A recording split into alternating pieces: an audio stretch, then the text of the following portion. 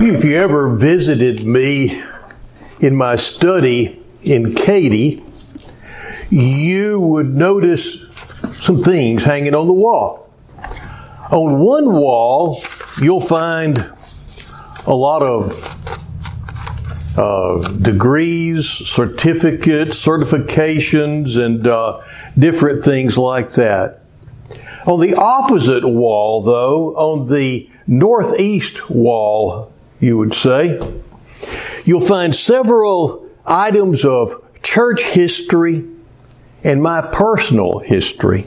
And the first thing that you'd see if you just started looking from left to right on that wall is a framed page of one of the first King James Bibles ever printed. It was printed in 1657. And it's a reminder to me of how people struggled and fought and died to be able to have a copy of God's Word in a language that they could read and have access to it. And so they can study it for themselves. Next to that, you'll find a map of the Holy Land that was printed around the same time as this Bible page. And it's not only a reminder of a very dear friend of mine who gave this wonderful thing to me, but it also serves as a reminder of the fact that the events recorded in the Bible really happened at actual places at specific times. Next in line is an autographed picture of Billy Sunday, the fiery evangelist. And it represents not just his dedication to God's call in his life and makes me reflect on my own, but it reminds me of all the many men and women that God has called to proclaim the good news through the centuries and in whose footsteps I can only follow humbly. Following that is one of those church plates. Do any of y'all have church plates at home? If you have a church plate, let's see your hand. Okay, yeah. We have a bunch of them because we've served a lot of churches that celebrated at one point in time their heritage by doing plates. So the first one is a picture of McMahon's Chapel. And it reminds me of my family's rich Christian heritage here in Texas, which began while Texas was still a part of Mexico. But that being the case, it also reminds me that God doesn't have grandchildren. All He has are children. We don't get our faith by osmosis. It's not hereditary. We each one have to make that personal transaction with God and become His child. That's what Samuel Doak McMahon did so many, many years ago when he heard a preacher over in Louisiana, and apparently the message stuck, and he was riding along Aish Bayou in Texas. He got down off his horse and he got on his knees and he asked Jesus to be his Lord and Savior. And it says, it's recorded in history that he was never the same after that. He was one of the most godly men you ever came across, and there was not one male. The history makes it clear there was not one male in his household that was not converted from having lived there. Doesn't say anything about the females for some reason. It emphasizes the males. But anyway, the last thing is another church plate with a picture of First United Methodist Church, Cleveland, Texas, on it. And that's where I grew up, being nurtured in the Christian faith by many dear teachers and members. There are two other things that hang on different walls right as you come in the door. One is a plaque depicting Jesus as the great shepherd. And that was given to me by my brother-in-law, Larry McIntyre. And in this particular rendition, there's a little lamb pressed close against Jesus' right leg. And this lamb is the only black sheep in the flock. That's me. Every time I walk by it, I'm reminded of God's wonderful grace that took me into His fold when I didn't fit at all and I wasn't fit at all. Now, of course, as you look at that picture, you'll probably realize that that little black sheep is you. The last thing is the little plaque that I've shown you before, that the Lord sent moments after I cried out to Him and asked Him if He had forgotten me. It shows an outstretched hand, and the inscription underneath that says, "See, I haven't forgotten you. I've carved you in the palm of my hand."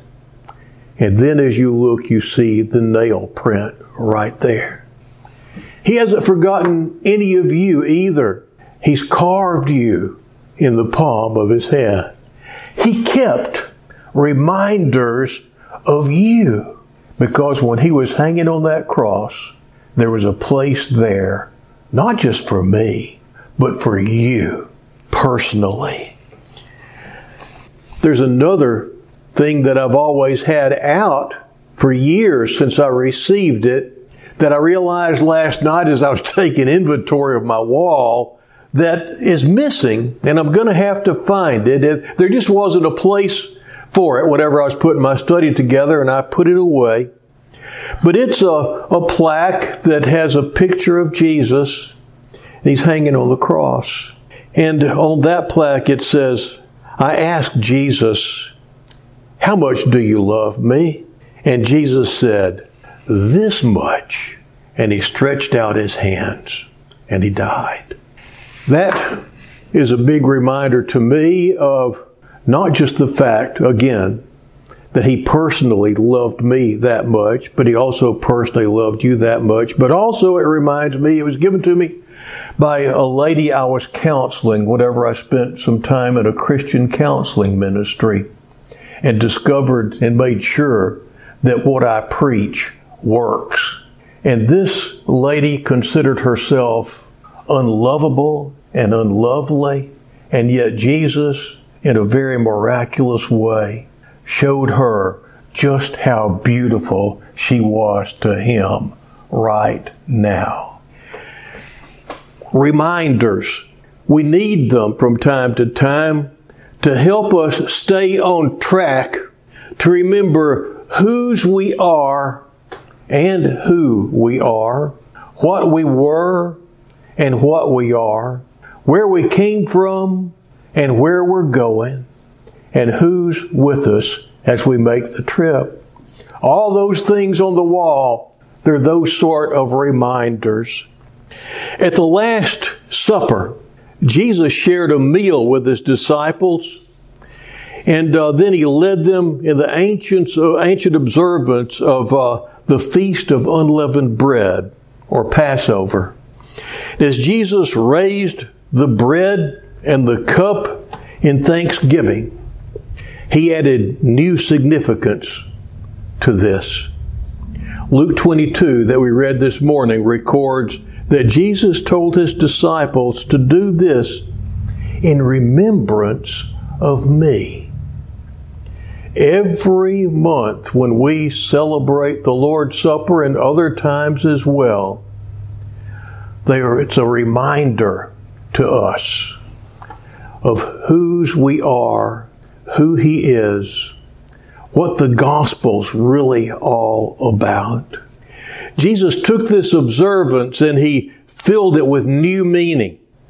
The meaning of Jesus' words and actions is rooted in His command to remember.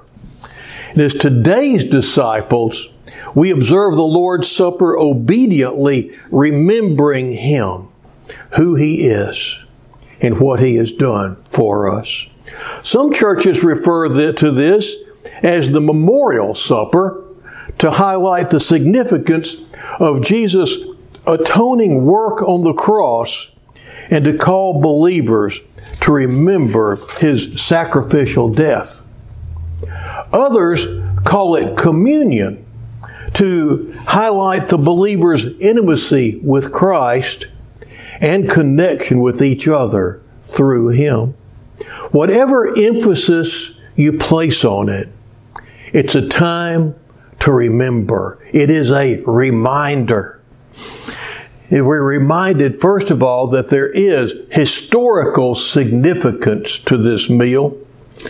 In the 12th chapter of Exodus, we see the final chapter of God's miraculous rescue from Israel from slavery in Egypt. The plague of the death of the firstborn.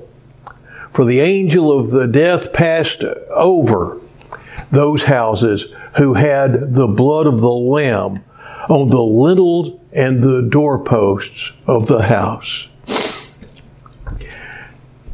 The family had to put the blood from a sacrificed lamb on the door frame as they eat the Passover meal as the Lord prescribed. And this lamb and the meal of unleavened bread became abiding symbols of Israel's deliverance from bondage. Somebody has noticed that the doorposts are on either side. The lintel is across the top. And this is something when the Jews began to construct homes, they borrowed from the Egyptians. They had just mud huts, but they used stone doorposts and lintels. And that is because in Egypt, I'm not going to go through all of it, but one of the things, if you wanted to be remembered, was your name had to be remembered and recorded. That's why the Egyptians lived in fairly temporary abodes, but they had stone lintels and doorposts, while the kings or the pharaohs or whatever, they lived in stone things. And that marked eternal life. Somehow your eternal life was connected to your name not being forgotten and it being recorded. And so one of the things that the poor Egyptians could do, they would put their name on the lintel over the door. And that was to guarantee their eternal life. Well, when the Jews took on this particular custom, they put their names up there. In the night of the Passover, when they put the blood on the doorposts and the lintel, their name was covered in the blood of the Lamb. It's very personal. But also, there are 3 points. If you put the blood here, and you put the blood here, and then you put the blood here, and lower your hand, you have made the sign of the cross. And so the cross was present even back then during the Passover. So there's historical significance. As Jesus' disciples heard His words, they'd have understood this significance. What they didn't fully understand until after the crucifixion and the resurrection, however, was the transformation of what had been a Jewish feast of remembrance into a new feast for remembering Jesus' atoning sacrifice. The God who acted in history to deliver His people Israel has also acted in history to deliver us. The elements used in the supper are not the real body and blood of Jesus, but are powerful reminders that Jesus really did suffer and die in a real historical time and place. What Jesus did centuries ago impacts our lives today and our eternity as well. We also remember the redemptive significance of what Jesus did. When John the Baptist saw Jesus approaching, he cried out, "Behold, the Lamb of God that takes away the sins of the world." John established the reason for Jesus coming as the fulfillment of what the Passover lamb could only foreshadow. In Exodus 12, the lamb was sacrificed for the deliverance of one family. At the cross, the Lamb of God was sacrificed to deliver the whole world from the penalty of sin and death. The Passover lamb served as the substitute for the firstborn of Israel. But Jesus was our substitute at Calvary. Without the death of the lamb and the spreading of its blood, the children of Israel would have suffered the judgment of God. Without the shedding of the blood of Jesus and His substitutionary death in our place, we would have no salvation. In his book, The Tale of the Tardy Ox Cart, Chuck Swindoll relates the story of an 8-year-old Kenyan girl named Monica. She fell into a pit and broke her leg. Mama Nyeri, an older woman, seeing what happened, climbed into the pit to rescue Monica. But in that pit, a black mamba, the most poisonous snake in Africa, bit both Monica and Mommy Nyeri. Both ladies were rushed to a medical center. Monica improved and got well, but tragically, Mama Nyeri died. A nurse missionary explained to Monica that Mama Nyeri was bitten first and thus had received all of the mamba's poison. When the snake bit Monica, it had no poison left. And the nurse went on to explain that Jesus has similarly taken the poison of our sin so we can live. Monica could understand that, and she received Jesus as her Lord and her Savior. People have many ideas about who Jesus is and why He came to earth, but Jesus Himself said that He came to seek and to save that which was lost. When we gather around the Lord's table, the elements speak to us of His sacrifice, His dying in our place for our salvation. We celebrate our redemption in this remembrance. And it's also a very personal reminder. We need to remember that the Lord's Supper has extremely personal significance.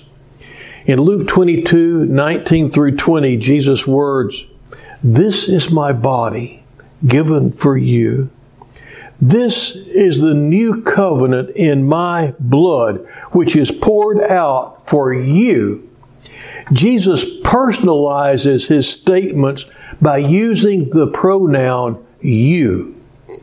Jesus told His disciples that He was going to suffer for them, and you were included in that.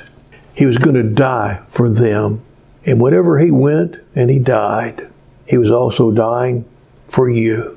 It's as if we were there that evening when He handed out the bread and said, "Becky, this is my body given for you." Sharon, Tom, Karen, Bill, Sue, Barbara, Jack, Clara, Louis, David, Karen, Bobby, JoBeth, Kim. We were all present that evening in His heart as He gave Himself away. They didn't take His life from Him. He said, "Nobody takes it from me." He laid it down for you.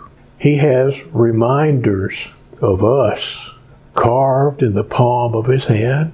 And this is the reminder that He's left for us of how much He loves us. And so this morning we gather around the Lord's table and we remember.